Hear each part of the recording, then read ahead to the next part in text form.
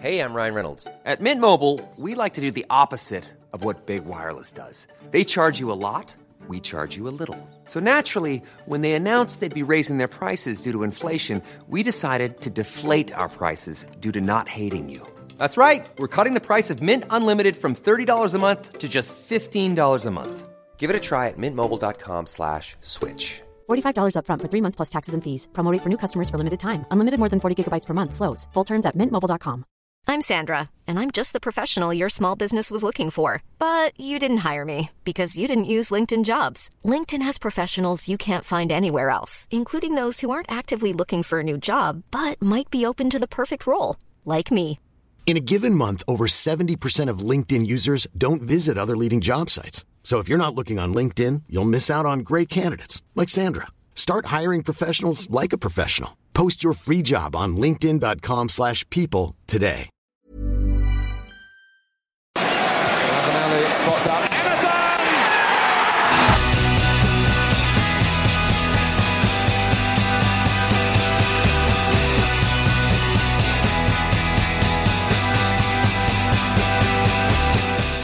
Welcome back to the Borough Breakdown podcast, the Borough podcast that gives you the ins, the outs, the ups, the downs of Middlesbrough Football Club. And just before we kick things off this week, guys, I just want to thank every single one of you for listening to us over the last year.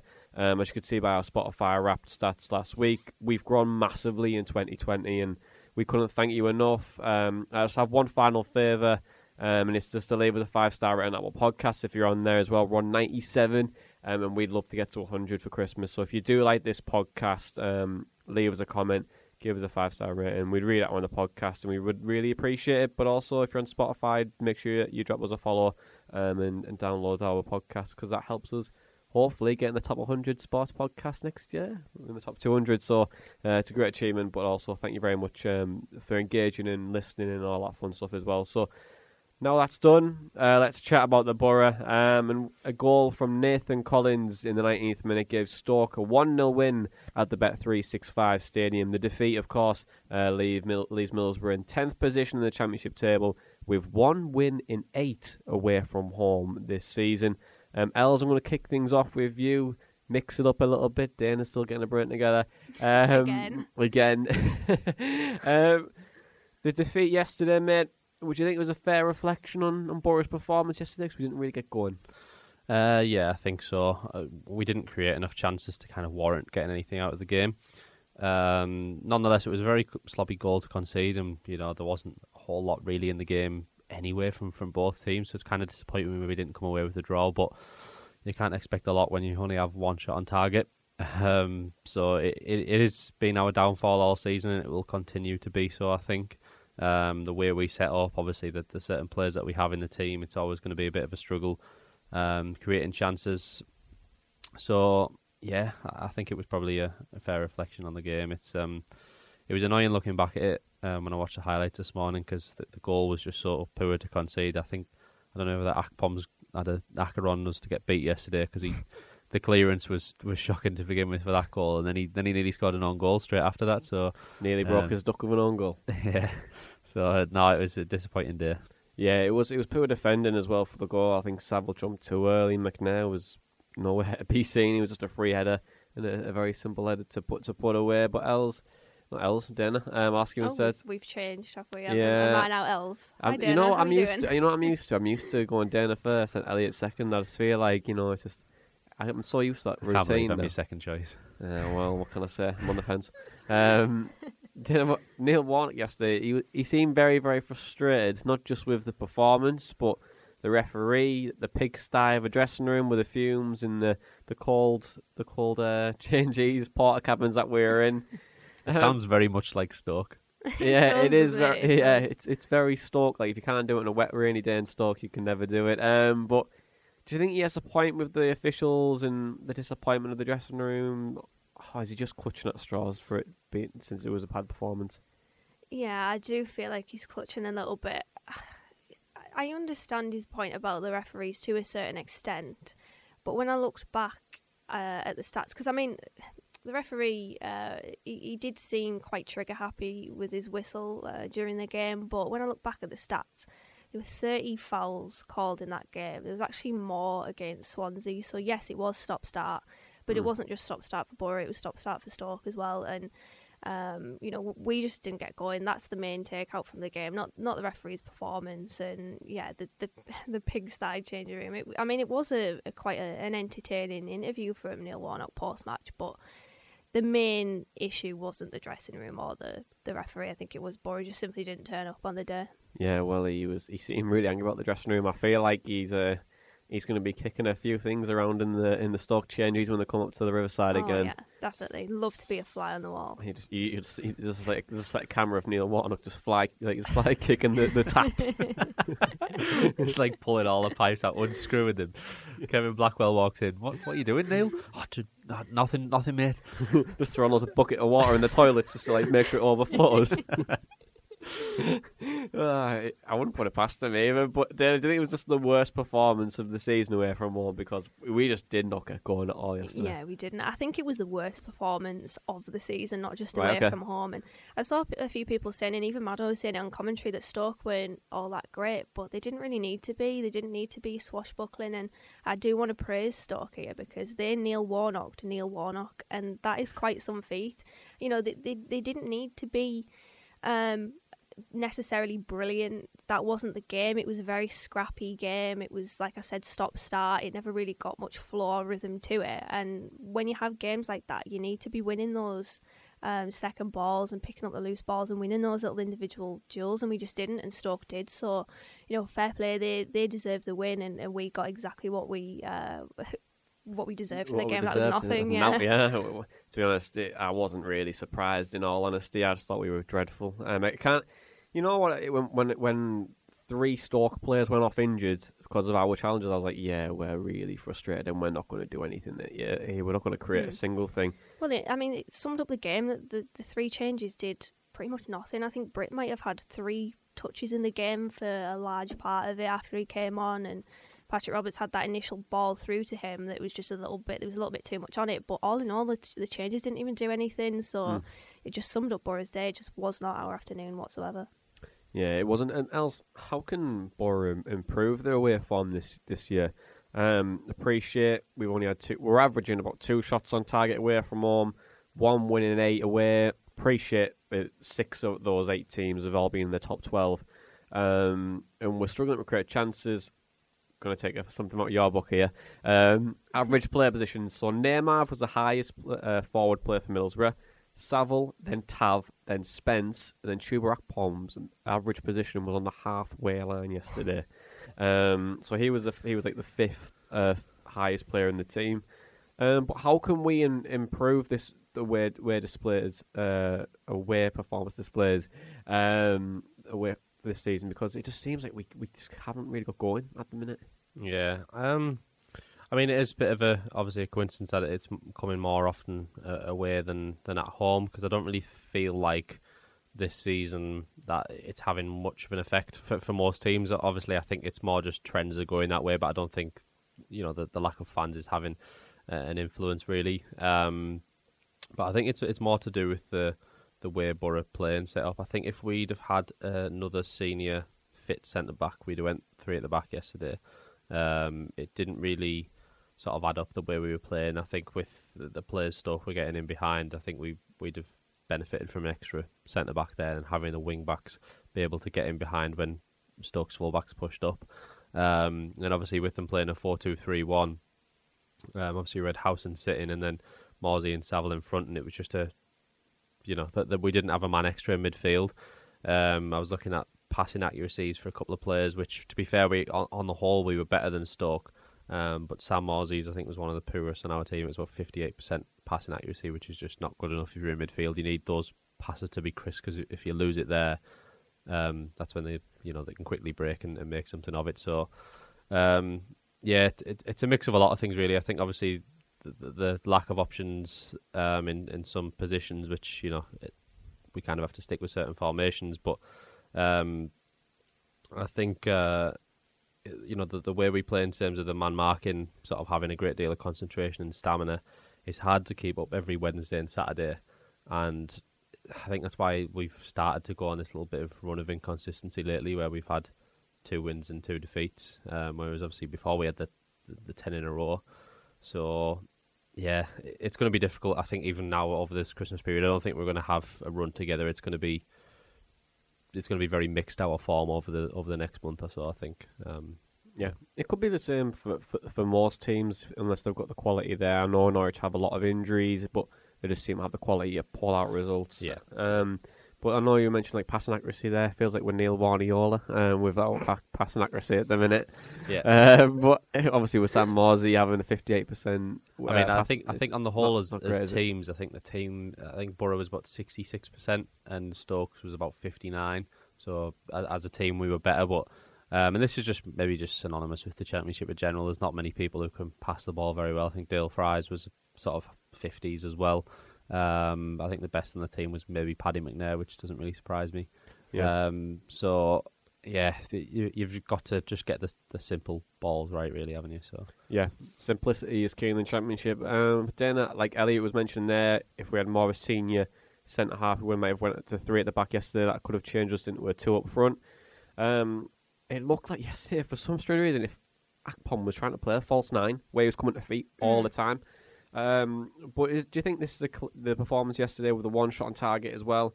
And that's I just mentioned there. Do you think it's a clear case that Borough may need to opt to a 2 up front now, since one striker's coming in deep to receive the ball and no one's running around him to try and make an impact?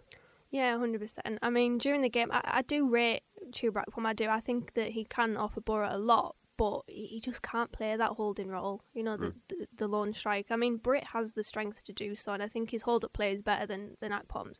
But Akpom has the attributes to be able to play off somebody, so, he needs to be playing off Fletcher or Britt, and it just doesn't work for me.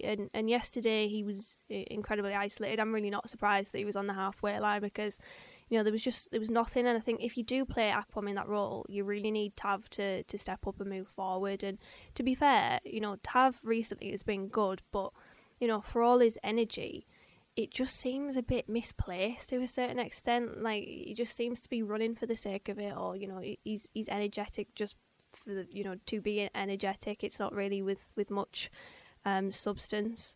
So yeah, I do rate Akpom. It is a shame that we haven't, he hasn't really continued his good form from when he started, but we can't keep playing him on his own. He needs to be played with Brighton, and maybe Neil Warnock would have done so had Fletcher not been injured, because when you do play 2 up front, especially with the squad that we've got and the lack of options, you are risking it, aren't you? So, if Chuba gets injured, there's just Britt. So maybe that's in Neil Warnock's thinking. I'm sure he's not, Neil Warnock won't be daft. He'll probably know that Akpom, is maybe not suited so much to that position. But I think we do need to play him 2 up front. Yeah, I agree. And obviously, if we're playing 2 up front, I think it was when Akpom first came, we were playing that 2 up front. We were, yeah. One was coming to feet, one was pulling away, creating the space. Obviously, Chuba would create the space and the strike would run in. But else, Dane's been mentioning it there, we looked isolated, we weren't creating much. Borough had 25 crosses yesterday in the box, according to Neil Warnock. And he was very critical of Borough's performance in the final third, which we've been pretty much mentioning there. But do you think, when you're looking at Borough's attacking play, do you think we're being very static in the box? Especially the strikers, they seem to be very reactive, not proactive in the area. Yeah. Should we look to be gambling more, that's what I'm trying to say? Yeah, I think so. And I think maybe the confidence is playing into that. I mean, they haven't scored a great deal. Obviously, I think Chuba's on 2, Britt's on 2 or 3, is he? Which I know is obviously quite high for actually at the club. Obviously, Marvin Johnson's only at 4, but I think they'd have probably wanted more by this stage between them, especially when Chuba Akpom got 2 in 2 when he first joined. So, I think it is a case of maybe they've felt a bit isolated for so long, and then they're kind of out of the game, that they don't feel involved when it actually does get out wide, and they don't have that sort of get-go, I think. And it is difficult for them. When you're watching it, I can understand why they are coming deep. And I agree with sort of Dana's points there, that Brit is slightly better at doing it, but I still don't think either of them are brilliant at it. When they come up against 2 strong, tall centre-backs, we've lost that battle straight away because Britt isn't going to take on two physical centre backs. You know what I mean? If the ball's slightly higher as well, then you've got no chance they've won it in its back into midfield, and then you're left sort of scrapping for the second ball. So if you want them to play deep and you want them to come in as false nines, then you've got to have those runners or someone available there to be able to sort of pick up a pass. So if it comes into Backpom's feet, have Morsey or Saville there who can then look to ping it over to Johnson running or Spence running or whoever. But it just seems a bit misjointed when we do it, and either Saville or Morsey isn't there, or if they are there, the other players aren't making the runs. So it's like, well, what are we doing? Is the striker meant to be playing that deep role? Is he meant to be a poacher sniffing around the box? Because it's just a bit, they're in between what they're trying to do, I think. So there needs to be some work on what their clear definition of their role is, I think. So yeah, no, I agree. There's a couple of things that you haven't mentioned when players playing deep, but I think for me that the strikers just have to gamble more.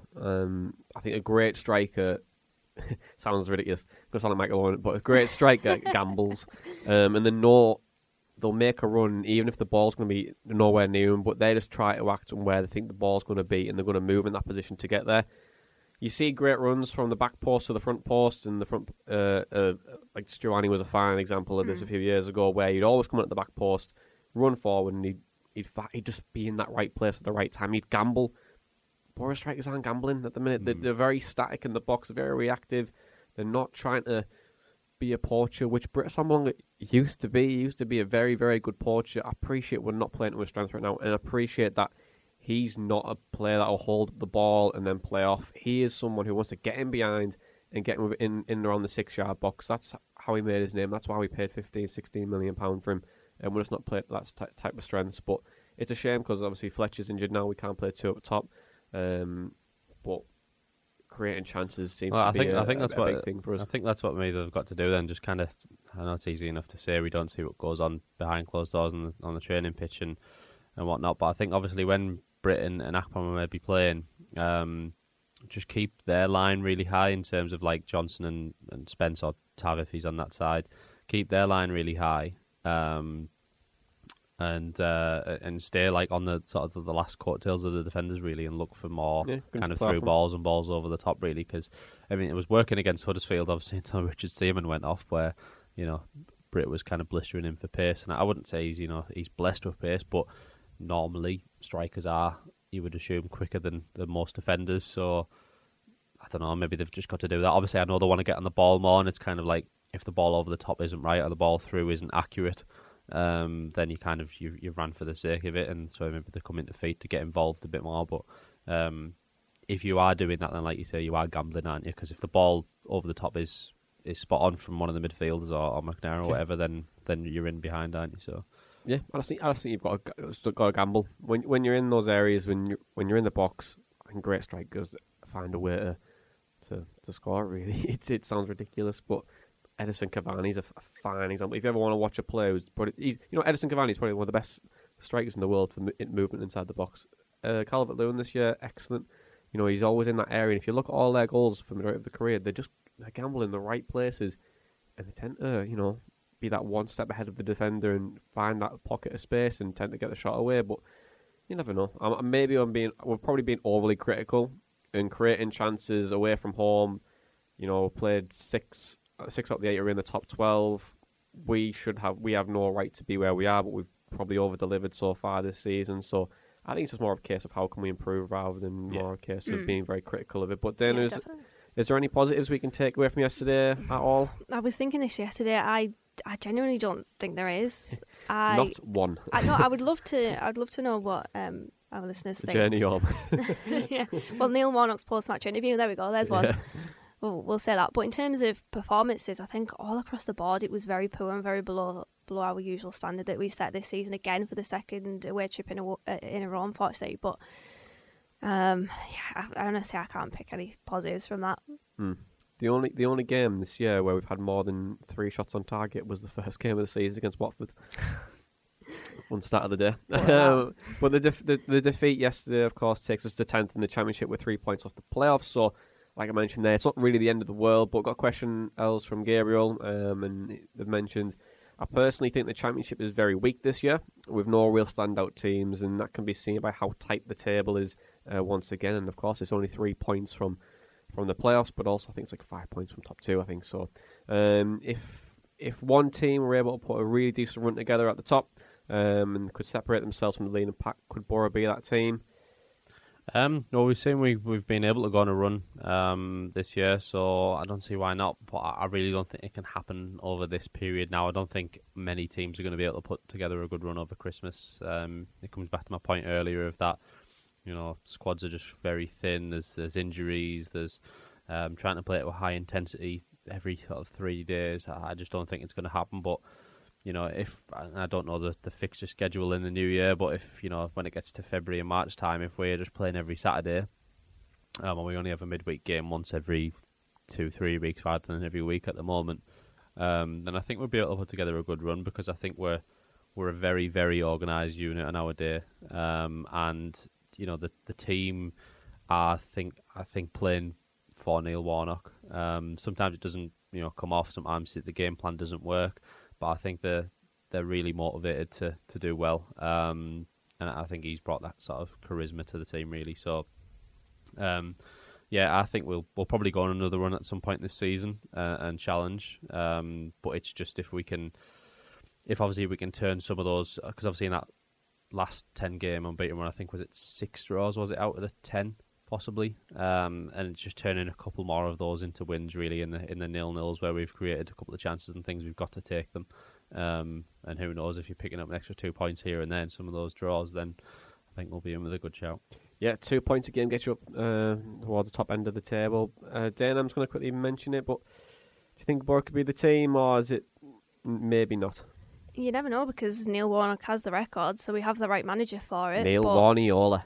Yeah, it depends. I've spoken a lot about injuries and the threat that they hold, but it's actually the last game, the Stoke game, it was more of the mental slackness that worried me a little bit. I mean, they have, the man marking policy that you were mentioning there, Els. You have to be fully switched on at all times, and I think we were off the boil yesterday, and it did seem as though mentally we were a little bit weak. I think one key thing which has been a good thing of that is that the fullbacks switch over and they'll follow the marker wherever they go, and I think obviously Bowler and Dijksteel have been very good at it. With Dijksteel's injury, I don't feel like Spence is as good defensively at doing that, and maybe the cross obviously did come from his side for the goal yesterday, so maybe that's where one key player that I think we're missing in Dijksteel for that system. Definitely. Yeah, well, he's set to come back. I don't think he's playing against Preston, but I think it's on Saturday. I think he was looking for him to come back. Yeah, the Millwall game. Yeah, against Millwall. But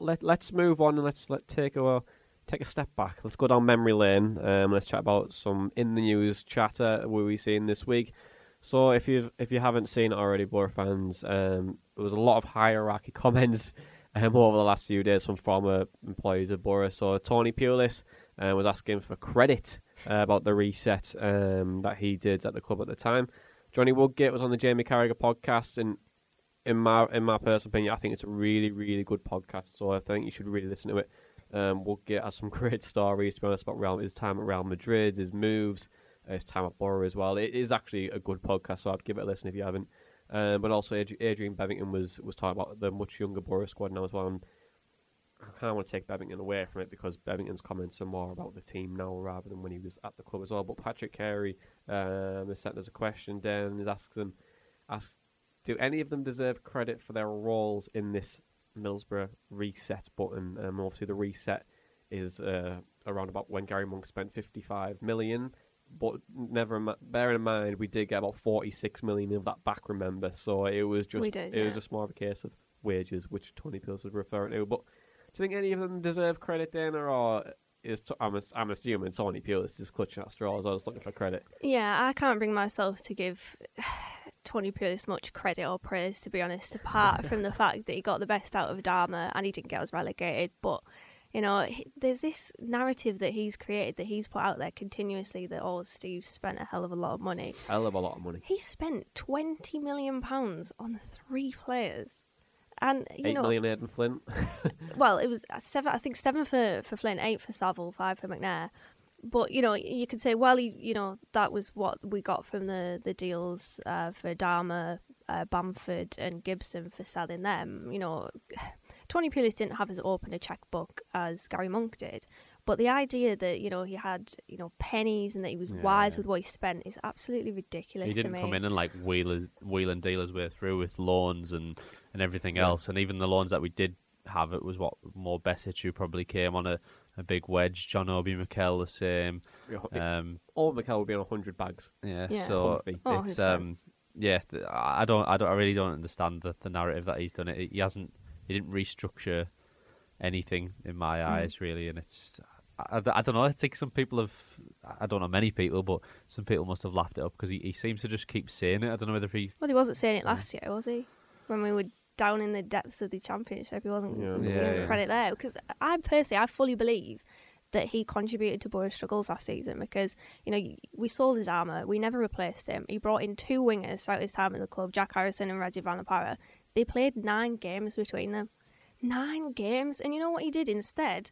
He brought in 4 midfielders on top of the 3 that we already had. So you talk about that, God knows, you know, that middle-heavy formation that we had. Central midfielder FC. Yeah, Jonathan Woodgate inherited a very lopsided squad.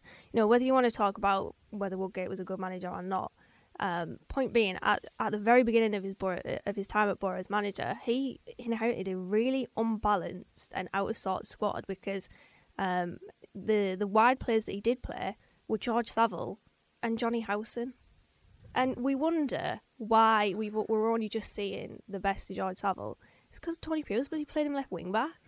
Like, I was speaking to a Chef Wed fan about this. I do not know. And he played Dale Fry right back. He did, yeah. Bearing in mind, it was only for a few games, but... To be fair, I remember Dale Fry having a really good game at right back, but yeah, it's still a bit of a baffling decision. You know what, for me, you know what sums up Tony Pulis' era is when Jordan Hugo runs the line and crosses it into just an empty box. That sums up the Tony Pulis era in one that... But yeah, to finish off, I firmly do not believe that he moved Borough forward, and I would even argue that he set us back. I think Neil Warnock is the one that has really reset it and steadied the sinking ship because, you know, it's very appropriate, obviously, because we are doing well this season and Neil Warnock is the manager, so time will tell. But for me, Tony Pulis did not contribute much to that reset for me. Maybe in terms of FFP, but all in all, I detailed it all out on my notes here. There's 2 positives and about 7 or 8 negatives. Go on then. Go on.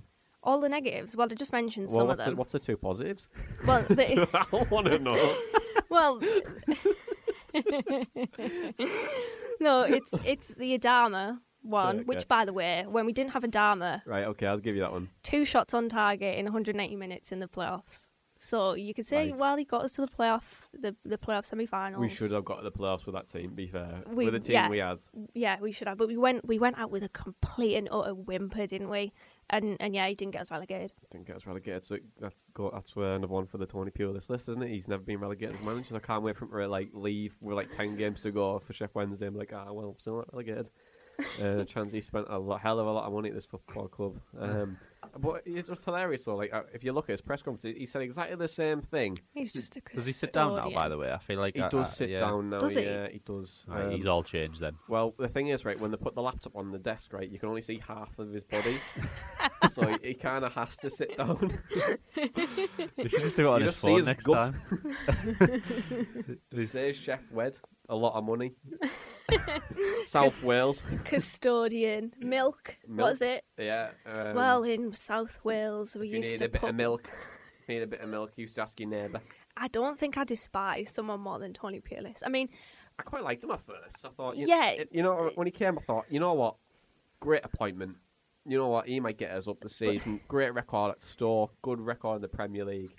Didn't even look at the comments around from West Brom fans saying I hate football. Crystal Same. Palace fans saying stuff I can't even repeat on here. But I thought, yeah, I'd take Tony Pulis. I'm happy with that. The thing is he comes in and he says the right things Really and does. he creates a narrative. That's what he does, which is why I absolutely despise him. I think he just creates a narrative that everyone other than Tony Pulis is Satan. and Tony Pulis is this God-created creature that is, a blessing to everyone's football club. He's not. Well, he is a God-created creature. He's a dinosaur. All right, pretty close there. He's only down the road. He's outside, isn't he? Yeah. What were the remaining negatives that you've got? So you've mentioned a few, but I'm just trying to replay them on my head a little bit. Well, it was the spending 20 million on 3 players, playing Saville left wing back, Howson right wing back, and Fry right back. Soledad didn't replace him. Brought in 2 wingers, didn't play them. Rajiv Anapara, Jack Harrison played for 9 games between them. 7 4 midfielders on top of the 3 we already had, and it all culminated into what was an unbalanced squad for Woodgate. And in summary, he contributed towards Borough's struggles last season. Love a good summary. But we'll chat about Johnny Woodgate then, since you've moved that on. Woodgate was really honest in this interview with Jamie Carragher, and he said that we lost 6 players immediately when he took over, and he's right. We lost Bezic, we lost Downing, we lost quite a lot of creativity in the team as well. And you know what? When I look back at Woodgate's reign, he's had it tough, really, but he still wasn't a good manager. At the time, he needed that experience around him. He actually admits that in the pod as well. So, but Woodgate, the first thing he said in the podcast with Carragher, he said he had an agenda against him. I was trying to take. Did Johnny Woodgate have an agenda against him? And when we wanted to hire him anyway, because we were very split when we were chatting about it. Yeah, I feel like from the core sort of fan base, say the 15k season ticket holder, I don't feel like there was. I guess it does depend on the social circles that you're in and who you're talking to and whatnot. And I know there was I wasn't a massive fan of the appointment myself, and I thought it was quite a lazy sort of appointment in all of the other options we could have had. But I feel like from the outset, after it initially being appointed and we had a couple of friendlies, everyone was like, well, okay, we'll give him a chance. And we went to the Riverside, the South Stand, and the Red Faction were singing his name, all the time. The game, everyone was up from, weren't they? Everyone was singing his name. So I don't feel like there was an over sort of agenda against him. I feel like there was just maybe a bit of disappointment and a bit like we seen what we thought actually rang true in the end, that the lack of experience may tell.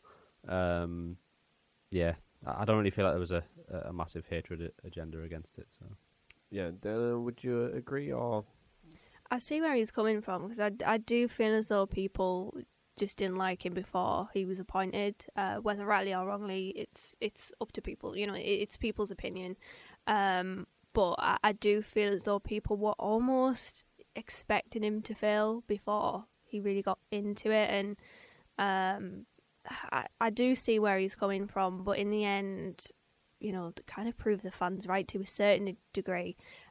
Borough did do him dirty a little bit because they didn't bring in any experience alongside him, and I still can't believe that after Steve Round rejected us, that we didn't go in for anybody else. That was a big blunder from Borough. But I get where it's coming from, but I also understand people saying that that's a lot of nonsense and he just wasn't the right manager to start with.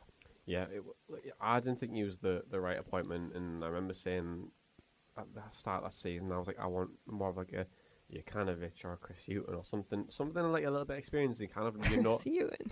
Yeah, I did at the time. But I think I remember you saying that, actually. To be fair, you know what? He's struggling not to us at the time, but he has a great record. He got Newcastle. Obviously, he didn't spend much, but he got them up. But he got Brighton up. Good record. I was like, well, you kind of know what you're getting with those type of managers. And with Woodgate, it's like, what's in this box? It could be a master stroke, or it could just go terribly, terribly wrong. And it just did. It was the 1 penny on deal or no deal box, was it? Yeah, pretty much. Yeah. What tier are we in? Yeah. There's one for out of context Borough breakdown. Yeah, I just thought Woodgate out the box, doesn't it? Just Noel Edmund.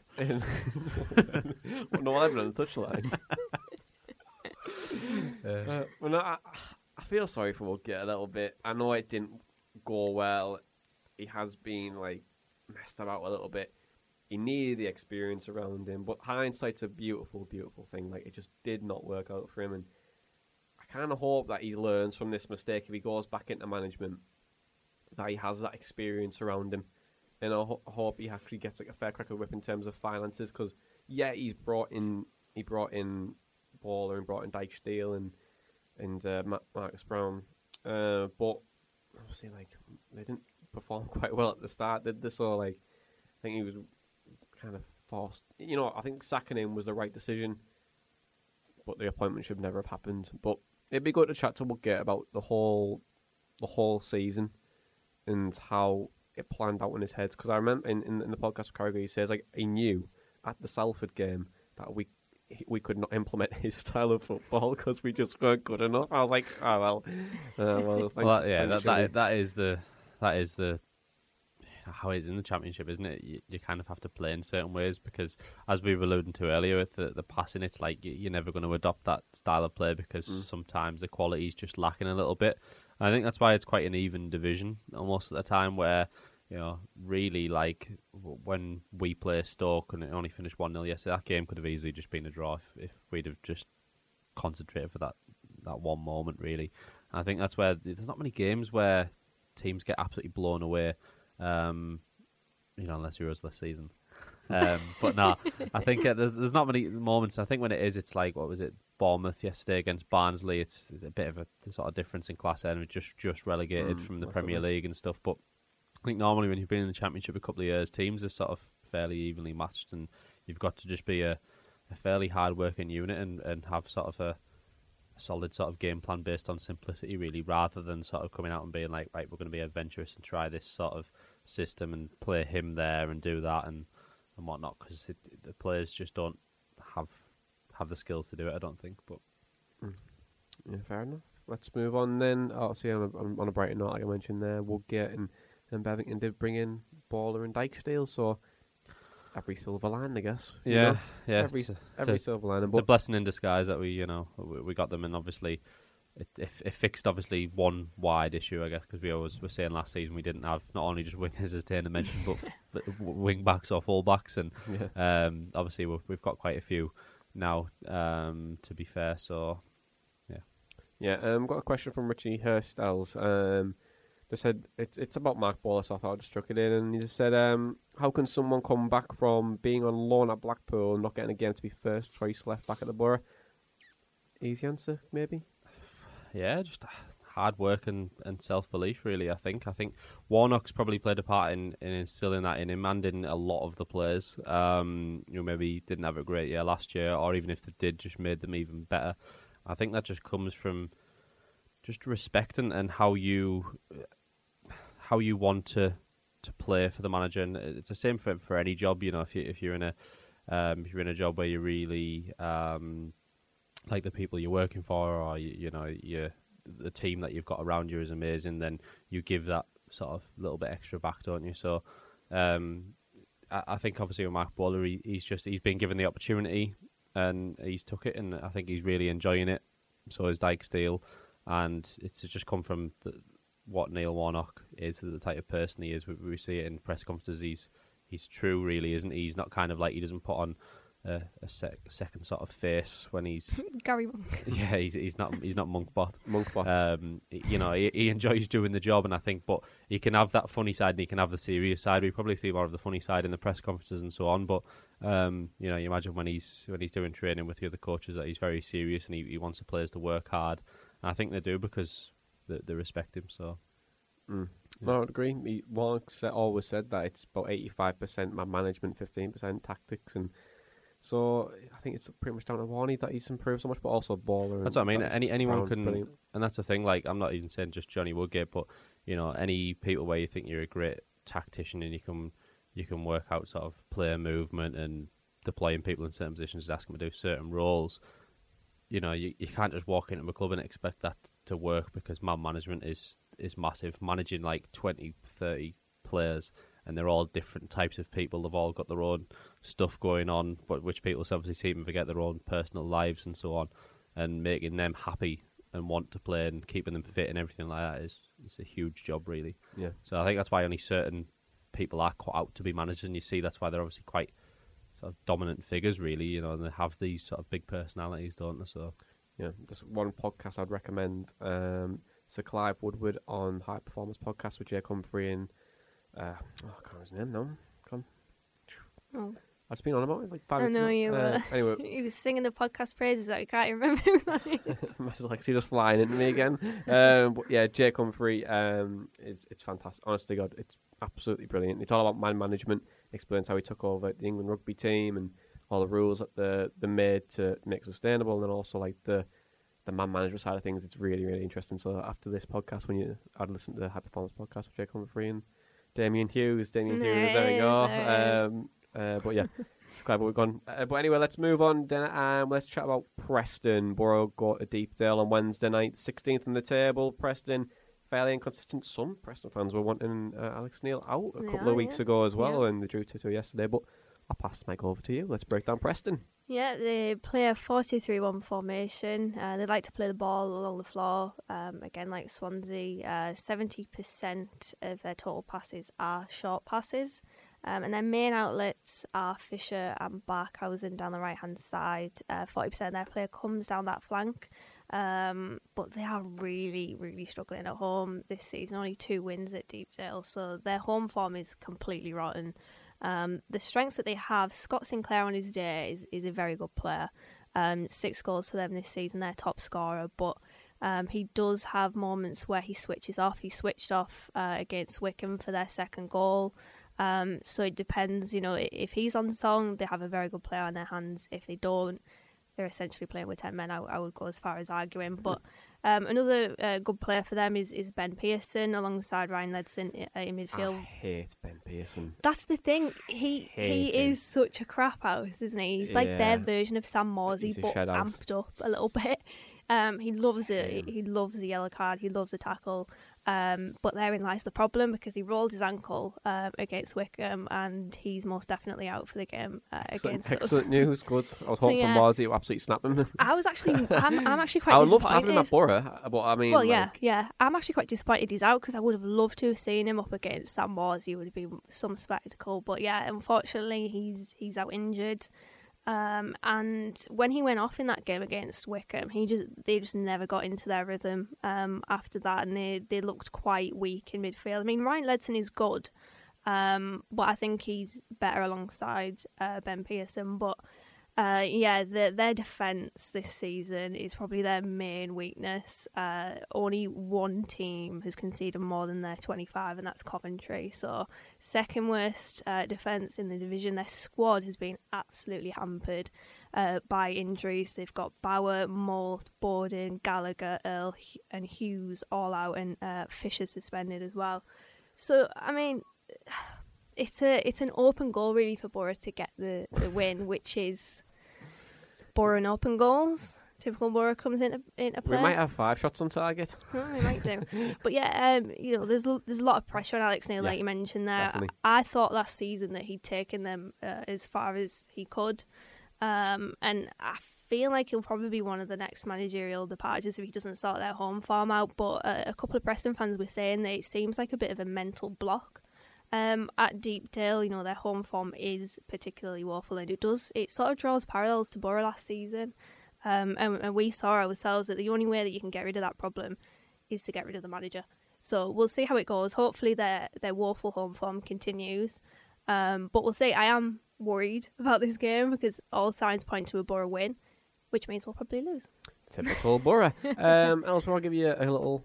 Pass my go to you all. Just thought of a positive dinner for Tony Pulis era. The goal at Preston, where we had like 5 or 6, about 10 passes, where it was lovely, intricate passing, Fletcher tipped it around the goalkeeper and scored, and that was quickly coached out of us. So, Els, I'll pass the mic over to you. Fletcher will walk back in the dressing room and be like, "What were you doing that for?" Have you seen that Ben Foster clip where he's at West Brom and they play Swansea? And they're playing intricate passing, they're winning 1-0, and apparently Pulis was like, "What? It was that?" And like he made them play like, he's like, "You need to get in and around the box, right?" And they moved to a long ball in the second half and got beat 2-1. Oh my god! Did you see the Sheffield Wednesday game yesterday? Ben Strickland pointed it out to us. He took off. Who was it? He took off a striker or a forward, put on a defender. They were 1-0 up. They lost 2-1. Never learn. Absolutely cool. You can't teach an old dinosaur new tricks. You can't do it. It's just like it's like the definition. Yeah, it's sitting there. Go on, else. It's just like the definition of insanity with Tony Pulis, isn't it? Where he's trying to do the same thing, but he's getting the same results. So, where were we? On Preston, yeah. I mean, I don't have anything else really to cover, but when I did read the news on Ben Pearson, obviously, I'm not really glad that people get injuries, obviously, but I think it'll be a big blow for them to add to their already going sort of injury list. And I think that the dire home form is a big thing for us. I think, of course, it is. Yeah. And I think I'm not glad that we obviously lost yesterday, but I think obviously when we lost the Huddersfield game, we had a big turnaround in performance in the next game and results. So I'm feeling quite optimistic for the game because I think Neil Warnock will go back to basics again and just kind of say, right, look, we can go there and really frustrate them. They're going to come out the blocks and just try and be like, right, we need to sort out our home form, but we can, if you frustrate them again, they'll get annoyed with themselves again. I bet the Preston fans are buzzing that they're not in Tier 2 and not able to go to some of the home games. But it is a weird thing that your home form can be that poor, like you say, even without fans there. I think with us last season, it was more a case of maybe the toxicity around the place at the time, but which maybe goes to show that, like I say, trends are appearing even without fans there at the moment. So we need to capitalise on it, really. So, yeah. Yeah, I agree. Dinner, one final question. Charlie Hooper says, what does Roberts have to do to get in the team, and would you put him in against Preston? I think he just needs to bide his time. I think some games are just not meant for Patrick Roberts, and it's weird because you would think if we're losing a game, you put him on. Sounds like it's not you, it's me. Yeah, but I don't know. The Swansea game, seeing out a 2-1, you don't put Patrick Roberts on, but some games are for him and some games aren't, and he's just going to have to bide his time. His time will come, and yesterday was difficult because I wouldn't say he didn't capitalise on his chance. It was just one of those games where no one really played well, and the team as a whole, the game as a whole wasn't great. So it was, I'm not going to criticise him for yesterday. I would maybe like to see him play against Preston with Ben Pearson out, because then I think there's a little bit less dirt in that Preston defence. So midfield, sorry. So I don't know. I think it's a strange one with Patrick Roberts. He is just going to have to be patient. I think he will get his opportunity. Mm-hmm. I would look to bring him in against Preston. I'd look to bring in Watmore as well. I'd like to go with a Britt, Watmore and Roberts front line. I think that would be the reason why I say it is just defensively they're not very sharp, but I think this could potentially be a case of where both teams cancel each other out. Because Preston, if you're low confidence, you tend to put defensively first. Well, a lot of managers tend to go defensive first, try and make yourself hard to break down and try and get someone on the break, or try and look for a set piece to maybe break the deadlock. Yeah, I think that could potentially be that dictating case in this match, because we're not creating many chances anyway, and we're relying on one or two shots on target to try and get a result. And if we're not creating chances, they can sit back as well. And you could have a potential 0-0 draw written all over it, but that's why I said if we look to bring in Watmore and Roberts, yes, it does make us a little bit more defensively vulnerable, but that also counteracts it as a case of, well, if they're going to push bodies forward, we might be able to get them on the break, and since they're so defensively frail, we go one ahead, the confidence could potentially drop. So you could potentially look at that way. Yeah, and they've had massive fullback issues this season with Fisher out, Hughes is out. They've got a lot of defensive injuries, so I feel as though when Neil Warnock was talking about our lack of crosses, the lack of quality in the crosses, that's where you could maybe see some changes out wide, and maybe Roberts would take up that position. So I wouldn't be surprised to see him start.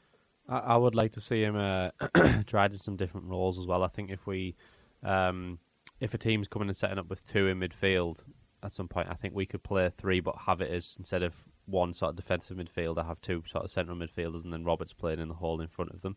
I think that would be quite a good way to see how he fares, especially against sort of defensively frail teams. Against Preston, I think it could work if you have someone like Ben Pearson out. He might have the space to operate. I think he'd also be good behind a two-striker formation as well when Fletcher's back, and if we ever do go to a two, I'd like to see, if it was Fletcher and Akpom and then Roberts behind them. It's maybe too ludicrous to think we'll go that attacking, especially if we had wing backs in there as well. But I'd like to see it at some point. I think that's where Roberts can get his chance. So. No, I'd agree. I was just double checking on their formation with a 4-3-1. Yeah, so it's. I agree with you. We should try and rotate it else. And I think we should also look to maybe play a 5-2-3 or a 3-5-2. And the reason why I say it is that I know if they play 4-3 when you've got 4 against 3, but if we play a 5, you're gonna have 1 free player. Well, obviously defensively at the ball, and also if you go forward, you're gonna have the space essentially, especially if their wing backs pull forwards, should be able to get the space in behinds. But I like that inverted wingers option that we could potentially have with Roberts and Watmore, just mainly just due to Akpom or Brett who plays. We need to get him if Cross is in the box and we're static and we're not going to gamble with him. Can we try and play him behind and try and get ahead of him that way? Look, we've got the pace there. Both of them have pace, so it's not like a bad thing. But maybe we should potentially opt to that to try and create a chance or two, or if we're chasing the game on Wednesday. But anything about guys? Predictions, shall we? Yeah, let's do predictions then. Elliot, who wants to go first? As I mentioned earlier, feeling quite optimistic, and I feel like we'll, come back on our performance yesterday. So I'm going to go 1-0 to Borough. 1-0 to Borough. I think I'm going to go 2-1. I can see us conceding, given our somewhat shaky away form of late, but their defence is catastrophic at the moment. So we surely to God we should capitalise on that. Yeah, I can't call it this week. It is tough. It seems so easy, isn't it? But it's a potential banana skin, if you like, if you're taking it away from the FA Cup. I think it's just if I've got to look at the team we play Wednesday and then be like, right, okay, I kind of know what we're going to get, or what type of performance we're going to put in. Obviously, I'm not Mystic Mac or anything like that, but it's just a case of I think the team would give a good indicator of what style we're going to play. But I think right now I'm going to probably say a draw. Probably go. I don't know why I said. I keep thinking 0-0, but either 0-0 or 1-1. So I'll go with draw. But that's pretty much it, guys. We've got a comment from the Apple Podcast in it. It's a nice one for you, but AJT UK for the comment said, a whole load of football analysis is extreme and hysterical, but this is steady in comparison. Really great views on tactics too, and Dana is cracking at looking at the next opponent. Well done, Dana. That's nice. I appreciate that. No love for Elliot. That's all right. At least I won the poll of the best leather jacket, so that's all right. You did. Was it 50-50? I think I might have finished. I'll say it finished 51. You haven't won it since. Bring it back. Yeah. It's been a lockdown. There's no point wearing it. Yeah, fair enough. Comfy clothes. Comfy clothes only then. But that's it, guys. Thank you very much, as always. And thank you very much, listeners, for joining us as well. And we really do appreciate all the listens you give us and all the engagements we have. A little stat we pulled last night was we've had over 3 million impressions on Twitter in the last 90 days. So averaging about 1 million impressions a month, which is just outrageous for given we've only got 3,400 followers on Twitter. But I think we're near about 6,000, 7,000 across the platforms now. So that's really cool. But also, guys, if you can subscribe to our YouTube channel, that'd be great. Leave us a rating, we really appreciate it. It also helps us get charted. But like I said, we want to get that top 100 next year. But that's it. Borough haven't been able to do it on a cold, wet day in Stoke. This has been the Borough Breakdown podcast, and that was all your matchday chatter in a pod. Up the Borough Breakdown. Wants support. Curtis Fleming is there on the edge of the area. Fleming for Craig Hignett. Hit it, Higgy. Higgy hits the treble!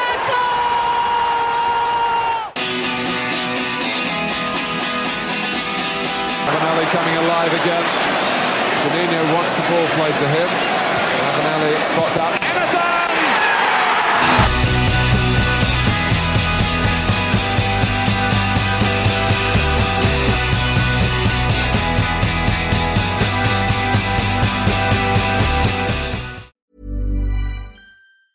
Hi, I'm Daniel, founder of Pretty Litter. Did you know cats tend to hide symptoms of sickness and pain? I learned this the hard way after losing my cat, Gingy. So I created Pretty Litter, a health monitoring litter that helps detect early signs of illness by changing colors, saving you money and potentially your cat's life. Pretty Litter is veterinarian developed, and it's the easiest way to keep tabs on your fur baby's health right at home. Go to prettylitter.com and use code ACAST for 20% off your first order and a free cat toy. Terms and conditions apply. See site for details.